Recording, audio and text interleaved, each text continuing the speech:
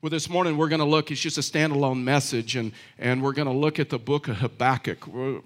Primarily, we're going to stay in the third chapter, but it's only 3 chapters, and so we're going to have to cover the whole book this morning, and it's like a short book, and then we're going to come back, and we're going to worship together one last song. We saved one song to the end, and you'll understand why towards the end of this message. So if you have your Bibles or electronic devices, you can either click to or turn to with me if you'd like to follow along to Habakkuk chapter 3, verses 16 through 19. So that's going to be our primary text this morning, and then we'll back into that, and we'll understand what's going on in the book of Habakkuk and how this applies to our life. And so when you look at the book of Habakkuk, you realize that it really hinges, the whole book hinges on 3 words: yet I will. Yet I will worship you. When we stepped into the valley of suffering and the valley of difficulty in 2016, there were 2 words that we believe, or 2 phrases that we believe God gave us. One, that He's got this, and the second phrase was this, and it really came from my daughter: yet I will. Yet I will praise you. Yet I will find where you're working. Yet I will celebrate you. And so this was very important and has been very important in our life and many other people's lives that have walked into the valley or walked this path. And so in the 3rd chapter of Habakkuk, you realize that the 3rd chapter is a prayer. And it's a response to what Habakkuk started praying and started saying in Habakkuk chapter 1. And then it's this response to where Habakkuk starts remembering all that God has done and all of His faithfulness and some of those things. And so Habakkuk chapter 3 is an answer to Habakkuk's prayer that started in Habakkuk chapter 1. And so the question that Habakkuk had in chapter 1, with everything that was going on with the government in his time, the economy, the decisions that were being made, I mean, there was an economic collapse, there was government decisions that were not good. And so as a result of that, Habakkuk been asking the question, well, God, why aren't you doing anything about this? Why aren't you doing anything about the evil in the world? Why aren't you righting these wrongs? Why aren't you taking care of this? And so the answer is God will do something about it. He always has, and He always will. And it may look like in a situation that you're walking through, it may look like God is doing absolutely nothing, but the Scripture says that He's always doing something. He always has, and He always will. And so this is what the book of Habakkuk is about. I mean, it's what happens when you step into the valley. What happens when you don't get the breakthrough? What happens when you don't get your best life now? What happens when you don't get the rainbow? What happens when things don't turn out the way you planned? What happens when you don't get your dream life? And when you got to get all the way to the conclusion of the book of Habakkuk to get this answer. So Habakkuk chapter 3, verse 16, it says this. Here's what the Scripture says. Habakkuk says, I heard and I trembled within. My lips quivered at the sound. Rottenness entered my bones. I mean, this is just such a real prayer. I trembled where I stood. Now I must quietly wait for the day of distress to come against the people invading us. And so when Habakkuk makes this statement, when he made the statement, I trembled where I stood, that's when he realized God is doing something. That's when he noticed where God was working. And all of a sudden, his fear turned to faith. And it's amazing to me. You start out in Habakkuk chapter 1 and you see fear, and then you get to chapter 3 and you see faith. And he makes this statement, that you make this impending doom, this statement to come against the people invading us. What is Habakkuk saying? Habakkuk is saying this: I've come to the place to where I trust Him. My fear is moved to faith. And as a result of that, I will wait for Him. As a result of that, I will patiently and quietly wait for Him, because I know He's doing something. And Habakkuk learned something in silence and solitude, and what it means to connect with Him and understand that God is with you every part of your day.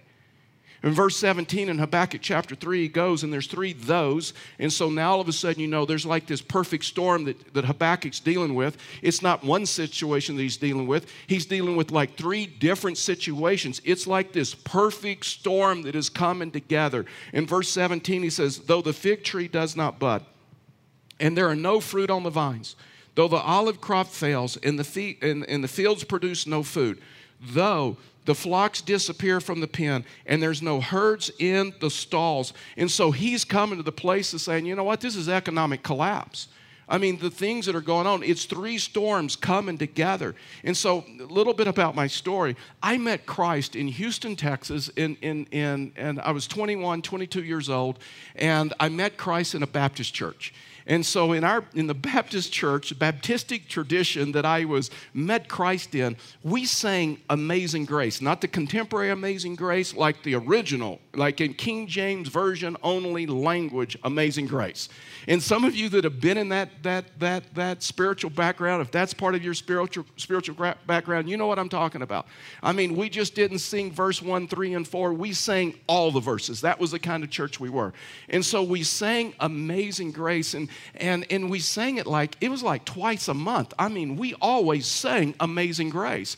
And then when we got to verse 4, and we're going to put a couple of verses because I want you to understand this. And when we got to verse 4, we sang verse 4 like there was no tomorrow. I mean, all of a sudden, we sang it with gusto. So here's verse 4, and you'll resonate with this. When we've been there 10,000 years, bright shining as the sun, we've no less days to sing God's praise than when we first begun. And I mean, we are celebrating that. But there's a verse earlier, and it seems like we just kind of stumbled through it. And then when you look at contemporary versions of Amazing Grace, like the Chris Tomlin version, no criticism, but the Chris Tomlin version and some of the other contemporary versions, we're like stripping this other verse out. Here's the other verses before that. Watch what it says. Though many dangers, toils, and snares, I have already come. 'Tis grace hath brought me safe thus far, and grace will lead me home. My personal opinion, I think that one of the reasons why we've stripped that verse out in all the contemporary versions of Amazing Grace, we don't understand what grace means. Contemporary definition of grace really has to do with forgiveness of sin, right? It really has to do with unmerited favor, getting what I don't deserve, forgiveness of sin, and because I have forgiveness of sin, that I get to go to heaven, and we kind of forget about the in-between, if you will. And so I think in our contemporary definition of grace, we don't understand totally a full, robust definition of what grace means. And grace, yes, grace is forgiveness of sin. Grace is unmerited favor. Grace is not getting judgment, but getting forgiveness. And grace is getting the promise of heaven where there's no more tears, there's no more pain. And all of, yes, that's part of it. But we're missing part of grace. Grace is also this, that He will walk with you. Grace is the one that leads us home. Grace is that you get the presence of God and He walks through the valley of the shadow of death with you. Isn't that what David said in Psalm 23? Even though I walk through the valley of shadow of death, you are with me. Your rod and your staff, they comfort me, and I will fear no evil. And then you get to the last of the 23rd Psalm, and then it says, grace and mercy will follow me all the days of my life. It is God's grace that leads us home. It is God's grace that is present in our problems, in our difficulties, in our struggles. Most people are not worried, especially when they go through the valley. See, Habakkuk's problem was not heaven. Habakkuk's issue in Habakkuk chapter 1 wasn't whether he's going to make it to heaven or not. I mean, that wasn't his issue. His issue was the dangers, toils, and snares. Most people that I talk to, when they go through the valley of the shadow of death, when they walk through suffering, when they walk through difficulty, they're not worried if they're going to make it to heaven. They're not worried if one day they're going to be in heaven where there's no more tears and pain and all of those other things. You know what they're worried about? Can I get through the dangers, toils, and snares? Can I get through the difficulty of life? Can I get through? See, this is an amazing thing. This is why I think Habakkuk it's a prophetic book into our time, especially the things that we've been navigating all together as a country through COVID and government and some of the other things.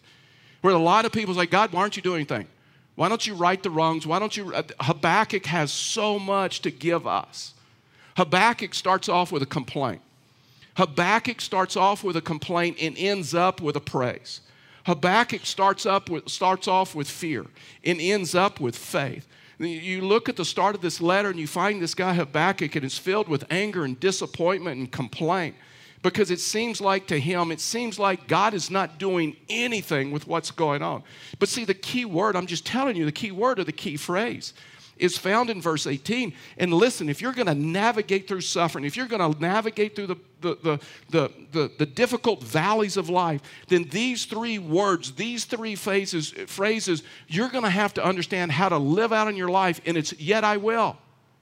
Man, yet I will. Verse 18, let's just read it. Yet I will celebrate in the Lord. I will be grateful. I will find where he's working and be thankful. I will rejoice in the God of my salvation. The Lord, and then he makes it personal. The Lord, my Lord, is my strength. He makes my feet like those of a deer and enables me to walk on mountain heights. See, this is the secret. His fear is turned to faith, and he's like, you know what? Because of that, because I can see where you're working, because I'm grateful and thankful, I will. I will wait quietly. I will wait patiently. I will rest in the day of trouble. I think regardless of where you are, I think that's something that all of us need. That I can rest in the day of trouble. I can wait patiently. And then we can walk through this, and maybe we can just find just a couple of things or a few things in this text that can encourage us, that can help us understand how to, in our circumstances, how we can come to the place and just make that decision and say, yet I will. See, this is what is so surprising to this book, and you can read it for yourself. You can read it in like 15, 20 minutes. It's not a long book at all. What Habakkuk was complaining about in Habakkuk chapter 1, his circumstances, his situations do not change in Habakkuk chapter 3, and yet now he's praising God. His circumstances did not change. Something changed in him. Something changed in his heart. Something happened in him because he is worshiping in the same set of circumstances and situations that he was complaining about in Habakkuk chapter 1. This is what is so surprising about this book. All of his praying and all of his pleading to change the circumstances, and for whatever reason, God said no. Nothing has changed. The same thing he's griping about in chapter 1, he's rejoicing about in chapter 3. And this, honestly, this is what challenges me. And this is what should challenge each one of us.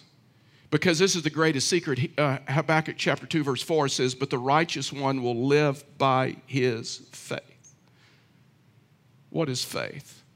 Habakkuk would say, though the fig tree does not bud, though the olive crop fails, though the flocks disappear, though I walk through a perfect storm, 3 storms coming together, the greatest economic disaster that they had ever seen. All the things that they depend on for income is gone. Though this is going to happen, though it's going to get worse, though things are not going to change, yet I will rejoice, and yet I will praise. So I want to give you 3 things, and then we're just going to worship one last song together and make a commitment. So here's the 3 things. The first one is this: God's grace is sufficient. God's grace, listen, I'm telling you, God's grace was what Habakkuk found. This is what the scriptures teach, that God's grace is sufficient. Your life may not be what you dreamed it would be. Habakkuk for sure could say that. Habakkuk has been praying that God would change his situation, God would change his circumstances, and for whatever reason, God said, you're going to have to wait. God said no. And he realized that it wasn't going to change. The fig trees weren't going to bud. They weren't going to blossom. There was going to be no fruit. There was going to be no cattle in the stalls. There was going to be no income. And he realized that, guess what? These things aren't going to improve. And so I am going to live by faith. What if God says no to deliverance? What if God says no to wholeness? What if God says no to your prayer request? What if God says no to healing? What if things in your life never get better? Listen, let me tell you something. I thank God for answered prayer. We've seen in our family, and we've talked about it, we've seen God heal. We've seen God heal people in this church. We've seen God heal relationships. We've seen God heal marriages. We've seen God answer prayers. We've seen God take care of things. But there are some times, right? There are some times that God says no. And so I see no conflict between biblical faith and reality. I see no conflict in that. But what happens when God says no in your life? What happens when pain moves in to stay, and it's not like a temporary house guest, but pain moves in to stay? What happens when your pain is like permanent? What happens when your suffering is permanent? And suffering moves in to stay and not something that is just temporary. When you and I realize that, you know what, my life may not be what I dreamed of and what I'd hoped for. And for whatever reason, God has said no. What do you do when God says no? I mean, that's the question here.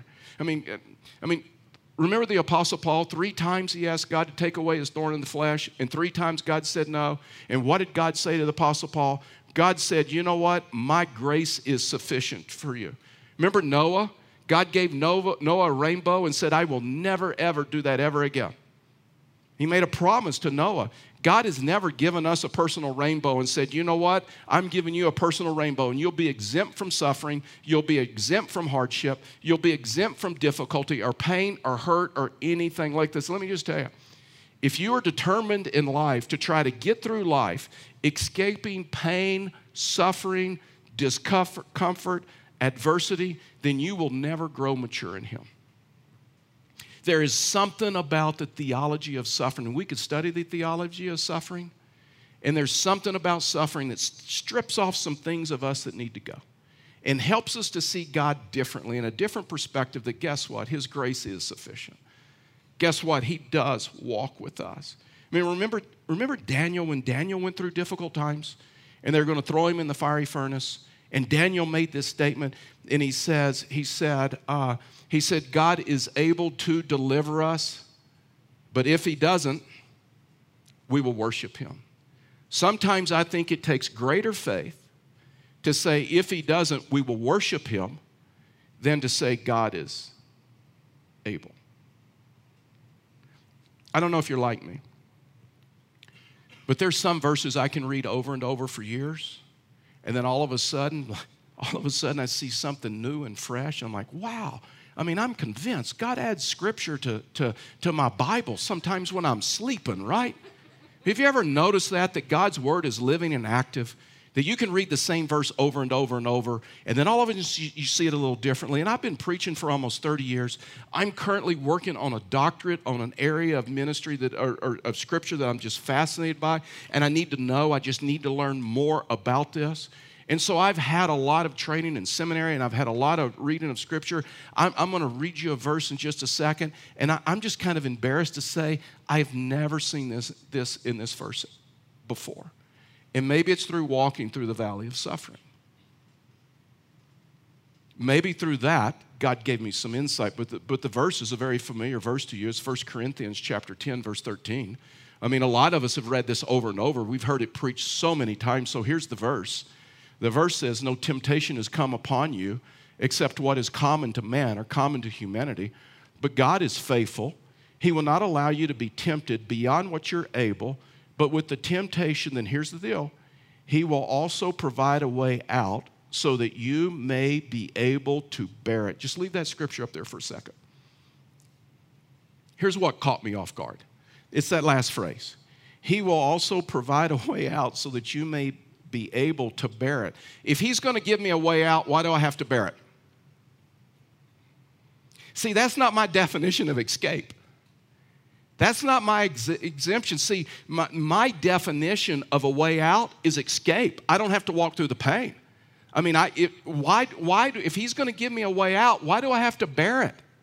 See, my definition needs to change. I mean, in this room, right? In this room, before we could get a building permit, we had to give you 2 exits in case there's a fire. If there's a fire in the middle of the room, then you don't have to walk through the fire. Why? Because there's exits in the back if you're in the back of the room. And if you're in the front of the room, there's exits here on either side. And you don't have to walk through the smoke, and you don't have to walk through. See, that's my definition. God giving me a way out means I don't have to bear it. It's an escape. No, that's not what the scripture talks about. The scripture says that He'll give you a way out so that you can bear it. But guess what? You still have to walk through it. Daniel, he gave Daniel a way out, right? But Daniel still had to go into the fiery furnace. Daniel still had to feel the flames. Daniel still had to feel the heat. When you look at this, you realize it's just this issue of grace. It's this issue. You can take that scripture down now, but it's this issue of grace to where you understand that, guess what? God's grace is that He gives me a way out so I can bear it. I still have to maybe walk through it, but God's presence is worse. Because why? Because it's grace that leads me home. See, here's what I'm learning. Most of us, when we go through difficulty, when we go through pain in life, our focus isn't whether we're going to heaven or not. Our focus is, can we get through the dangers, toils, and snares? Can we get through the day-to-day problems? And the answer, what Habakkuk would say, what the scripture would say, yes, because he gives us a way out so we can bear it. And the way out is His presence. The way out is He walks with us. I mean, the Bible says that God takes notice of every sparrow, but the sparrow still falls. David said, even though I walk through the valley of the shadow of death, I will fear no evil. Grace and mercy follow me all the days of my life. But David still had to walk through the valley. David still had to walk through the difficulty. Daniel still had to walk through the fiery furnace. And when you look at this, He gives us a way out. Why? So that we can endure it. So the danger, toils, and snares do not destroy us. And things may not improve, but you and I can walk through it. And so we know that when God answers prayer and He takes away pain and He changes circumstances and He heals, what it is to celebrate in that. But what happens when He doesn't? There are times in life, Apostle Paul found it, other people found it to be true. There are times that all the praying and all the fasting and pleading of the blood and binding of Satan and praising God doesn't change the circumstances in your life. What do you do then? It's what Habakkuk did. Yet I will praise Him. Yet I will celebrate. Yet I will find where He's working and celebrate that. Listen, this is not giving up, and this is not resignation, and this is not being passive. It is active. It is what allows you to walk through the dangers, toils, and snares. It is what allows you to endure. It is what allows you to persevere. It is what allows you to keep going. We should work to change the circumstances. It is not giving up. But this is action to where you continue to pray. But you no longer see your suffering as a monster. But you see it as God can use it for good. The greatest miracle in your life and my life may be that God can use my adversity, God can use my pain, God can use my questions, my disappointment to bring greater glory to His name. This was Habakkuk. When we're so intent on seeing God change the situation, sometimes we miss what He's doing in our life, how He's working. The second thing is this, is God gives meaning to life. Not only is God's grace sufficient, but we just got to understand it is God and God alone that gives meaning to life. Habakkuk chapter 3, verse 18 again, it says, yet I will celebrate in the Lord. I will rejoice in the God of my salvation. If you were to take a Hebrew Bible, and the Old Testament is written in the Hebrew, if you were to take a Hebrew Bible, and you would see that a little bit differently. I mean, in the Hebrew Bible, that phrase, I will rejoice in the God of my salvation, that's actually determination. I am determined, because that is something you have to do. Yet I will, that was a statement of determination. Yet I will. It is this issue of yet I will rejoice in the God of my salvation. Culture would like for us to believe that, guess what? What gives meaning to life is happiness, right? What gives meaning to life is this issue of happiness. And what makes life worth living is this issue of happiness. But I'm telling you, what gives meaning to life is not happiness. And what makes life worth living is know that you are His and you have purpose and you have meaning in this life. But it's sometimes the danger, toils, and snares. Sometimes it's the weariness of life that if you're not careful can weigh you down. Galatians 6:9 simply tells us, let us not grow weary in doing good. For in due season we will reap if what? If we don't give up. The greatest statement in Habakkuk's life, he didn't give up. Yet I will. I'm determined. The greatest act of faith in your life and my life, when we walk through difficulty, when we walk through the valley, that we do not give up. That's what Habakkuk is saying. I am determined. And he goes on and says, so then, as we have opportunity, let us do good to everyone, especially to those who are in the household of faith. In other words, he's talking about meaning. He's talking about purpose. He's talking about what matters in life. And listen, it is not happiness that gives meaning to life. But our culture, whether it's social media or commercials or whatever, it wants you to believe that, guess what? What gives you meaning to your life is happiness. Because why? Because they want to sell you some stuff. Because they know if they can convince you that if you buy their product that you'll have happiness in life, then they know, guess what? If they tie into that, they know they can sell. That's what marketing is based upon, is trying to promise you happiness if you use their product. But what makes life worth living is not happiness, it's meaning. It's knowing that your life matters. Knowing that God has a purpose for you, whether it's at the office, at school, home, church, your community. But the culture wants you to believe it's happiness. If you just use this soap, you'll be happy. If you use this shampoo, you'll be happy. If you use their deodorant, if you buy their car, if you wear their clothes, if you buy their phone, if you stay in their hotel, then you'll be happy. But I am here to tell you, when you buy into that, the danger, toils, and snares will destroy you. Because you no longer understand what gives meaning to life is knowing that you have a relationship with Him. But what happens when you're not happy? When you have life problems and family problems and divorce and broken relationships and the doctor says this is just the way it's going to be. Or loss of income, loss of a job. And listen, it doesn't matter if you beat the stock market, if you get your dream job, your dream vacation. It doesn't matter if you live to 100 years of age. If life wasn't worth living in the first place, why bother? Habakkuk's point. Habakkuk discovers that, guess what? Happiness is not the absence of problems, and not the absence of danger, toils, and snares. But what makes life worth living is knowing that your life matters to God. And that you have purpose and that you have meaning. And then regardless of what you walk through, you know that you have Him. And so Habakkuk comes to this place, he accepts that, he understands that. And then Habakkuk chapter 3, and he was determined to worship Him. Habakkuk 3, chapter 3, verse 2. Lord, I've heard the report about you. Lord, I stand in awe of your deeds. His circumstances have not changed, but you know what he's doing? He's finding stuff to be grateful for. He's finding where God is working and celebrating that. Revive your work in these years. Make it known in these days. In your wrath, remember mercy. You know what he's understanding? God, the purpose of you is to bring people to you. So just revive your work. Revive your work. I mean, last night we baptized both ends of the age spectrum. We baptized a boy that was like 8 to 10 years old, and we baptized a saint, and she was close to 80 years of age. Even in these days, God is still bringing people to Himself. Even in these days, people are still meeting Him. This is what Habakkuk is praying. Habakkuk chapter 1, verse 5. Look at the nations and observe, be utterly astounded, for I'm doing something in your days. So what he's telling you may not see it, Habakkuk, but I'm working. Because you're so focused on me changing the circumstances.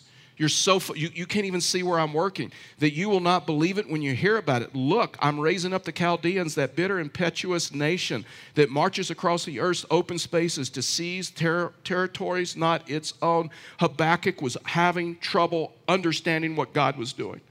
And he came to the place and he understood that, guess what? God is working. Here's just a little known fact. A group of Canadians invented the game Trivial Pursuit. Once a week they would gather, a group of Canadians would gather, they'd have a meal and they'd play Scrabble together. Well, one night they lost the Scrabble board, they couldn't find it. So in 45 minutes they invented the game Trivial Pursuit. And you know what I'm telling you, if you're not careful, you can live a life of trivial pursuit. For you, life is all about happiness. Escaping any pain, escaping any difficulty. And he goes on, verse 13, Habakkuk chapter 3, You come out to save your people, to save your anointed. You crush the leader of the house of the wicked, and you strip him from foot to neck. He said, your purpose is to save people. Remember Moses, when Moses spent 40 years in the desert, and he came out and he said, the reason we spent 40 years in the desert, the reason we got away from Egypt and Pharaoh and that whole deal, why? So that people could worship him. Moses understood that. Moses understood that. Habakkuk understood that. Listen, you know when you lose hope is when you think your life is not going to get any better than your past. This is Habakkuk.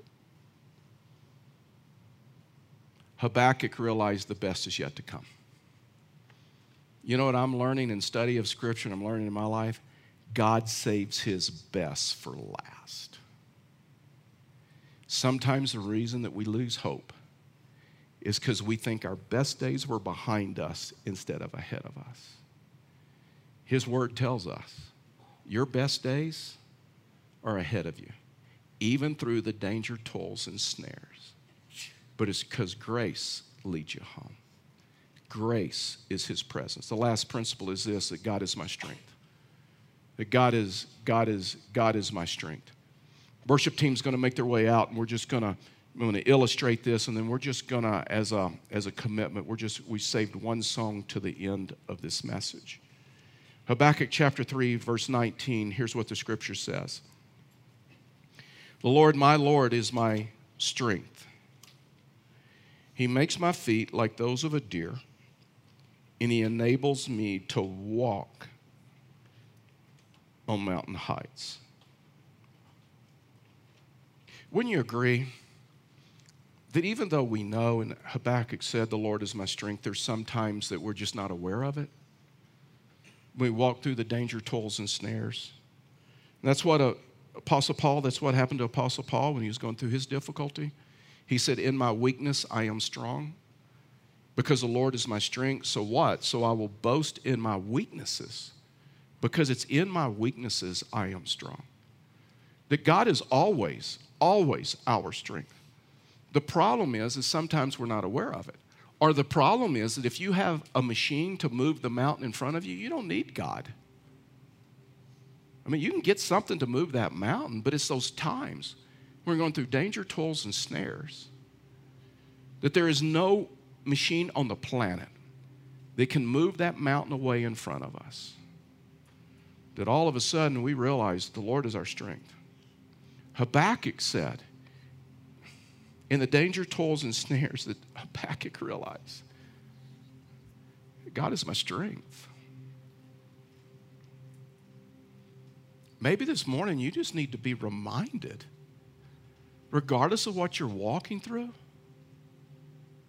God is your strength. And then he makes an interesting statement.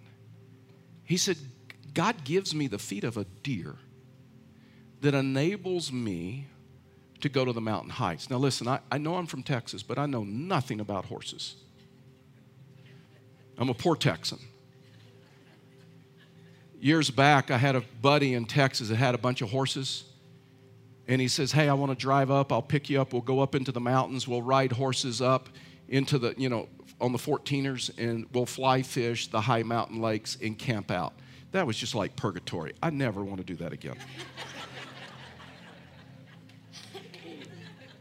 There has to be easier ways to get to the high mountain lakes to fly fish. And so when we're on our way up, we were talking about horses because we had a lot of time to talk. Took forever. And he says, these are special horses. He says, you know what, you can take a quarter horse and you can put a quarter horse on flat ground and that horse will run like the wind.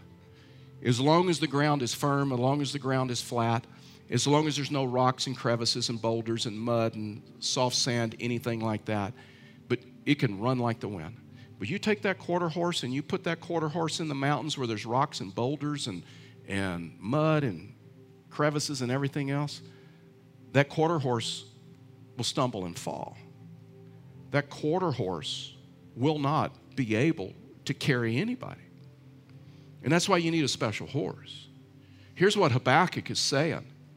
Habakkuk is saying, you know what? You can take a lot of Christians and you can put them on flat ground with no dangers, toils, and snares, and they will run like the wind. But the challenge comes when there's rocks and crevices. That's where you live out your faith. That's where he promises, the Lord is my strength, and guess what? I'll give you the feet of a deer that will allow you to go over the boulders, the dangers, toils, and snares, for that is grace, because grace will take you home.